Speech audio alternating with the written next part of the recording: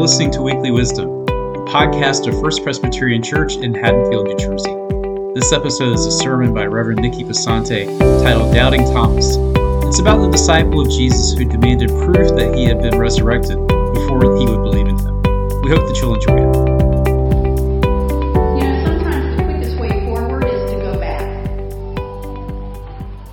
As we arrive on holy ground today, a week after Jesus' resurrection, I invite us to look backward at a passage that is only pulled out of the drawer once a year and dusted off, and expose something that will be vital for our time today.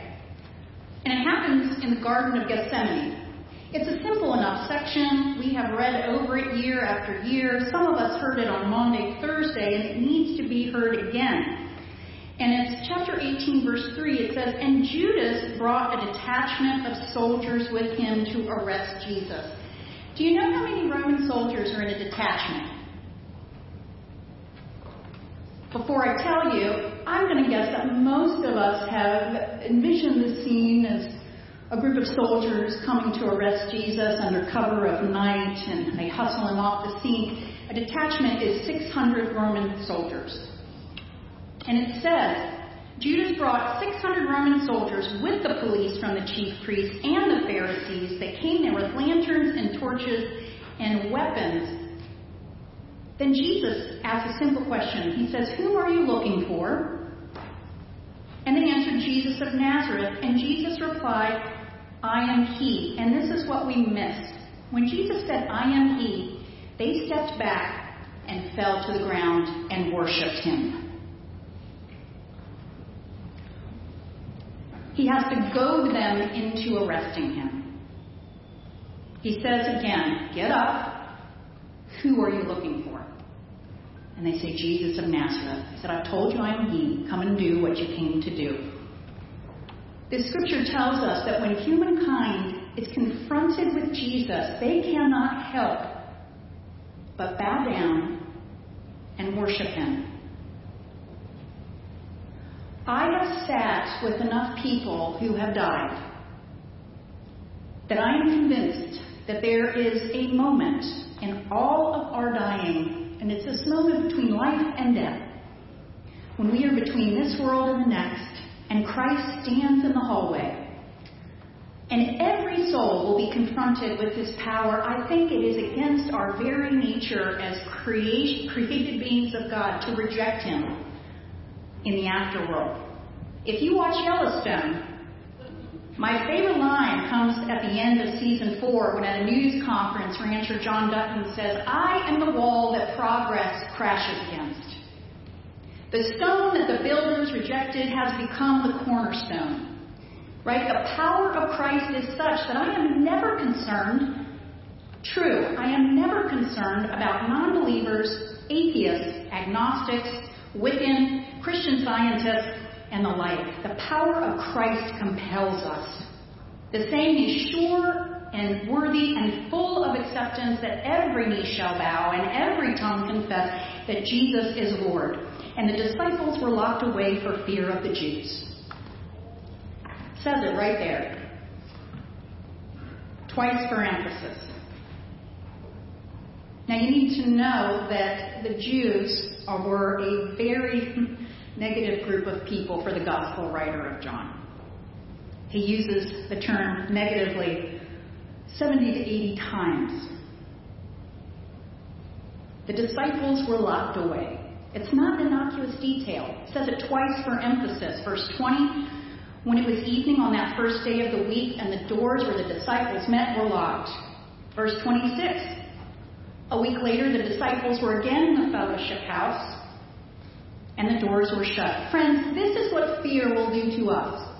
Listening for every creak in the floor and for a knock on the door, lest the emissaries of the Sanhedrin come and lock us up as well. Fear will lock us up. Do you know that anger isn't even a primary emotion? Fear is the base of anger. All anger arises from fear. It is the most deadly human emotion, second only to jealousy. Fear is evil's principal weapon, writes Beth Moore. It will isolate us and shut us down. And Thomas, one of the 12, was not there. Where is he? He could be out getting provisions, food for the group, or perhaps he's out getting provisional information. Is it safe to come out? What's the word on the street since Christ's crucifixion? I can't find Thomas anywhere. I've looked all over the scripture for him, and I can't find him, except in 2 other places. Thomas has no parallel in any of the other Gospels. He's only found in John, and the first occasion is in chapter 11, when he tells his fellow disciples who are reluctant to follow Jesus to Bethany because they just tried to stone them there. He says, "Great, let us go also, so that we may die with him." The second is when Jesus tells his disciples that there are many dwelling places in his Father's house, that he's going to prepare a place for them, and they know the way there. But Thomas interrupts, "Lord, we do not know where you are going. How can we know the way?" And Jesus says, "I am the way, the truth, and the life." So courageous Thomas, yes. Clarifying Thomas, yes. But doubting Thomas? Questions and doubts are 2 different things. I mean, Mary Magdalene saw Jesus, and she took him to be the gardener. And then she told the disciples, and they didn't believe her. But now Thomas has become the designated doubter for the Christian tradition. It's like saying I'm the designated driver for every Presbyterian function. Truth be told, I am the designated driver for all my Episcopal friends' functions, because that communion wine has to go somewhere for Sunday brunch.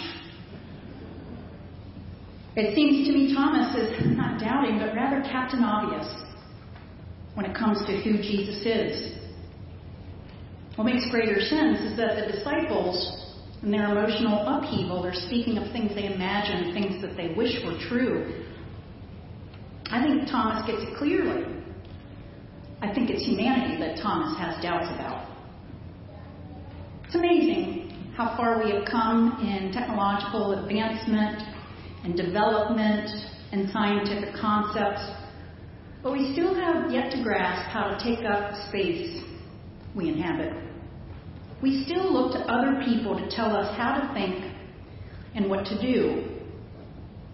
Emotional contagion is a real thing. Contagion of opinion is an even realer thing. Oscar Wilde wrote, "Most people are other people. Their thoughts are someone else's opinions, their lives a mimicry, their passions a quotation." And there's this great meme on Facebook. It says somewhere that the black sheep of the family is just the one who doesn't play by the same rules as everybody else. So if Thomas is doubting because he refuses to be locked up and hiding away, I'll take it. Because how I read this is that Thomas refuses to be captive to fear. Unless I see the marks of the nails in his hands and put my finger in the marks of the nails and his side, I will not believe. Seems to me Thomas listens to no word but God's word. And the doors were locked. Notice it for a second and just feel it. Scripture says it twice for emphasis. This is not an innocuous detail. What are you locked up over today? What's got you locked up? And Christ stands among them and among us. Notice it. Feel it. Scripture says it twice for emphasis. This is not an innocuous detail. Without explanation, Jesus stands among them, and not once but twice extends peace. This didn't need to be added to the prayer chain. The pastor didn't have to pay a visit. It wasn't approved by session. Without imagining it could even be a possibility, without being able to understand it or explain it,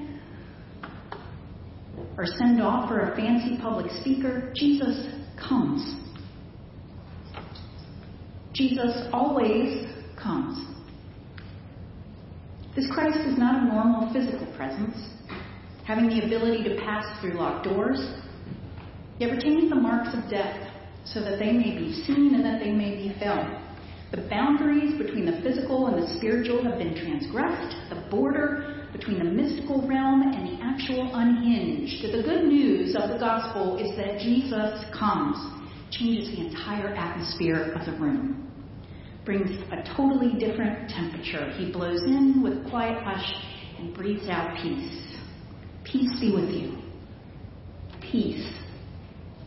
Peace. Over and over again.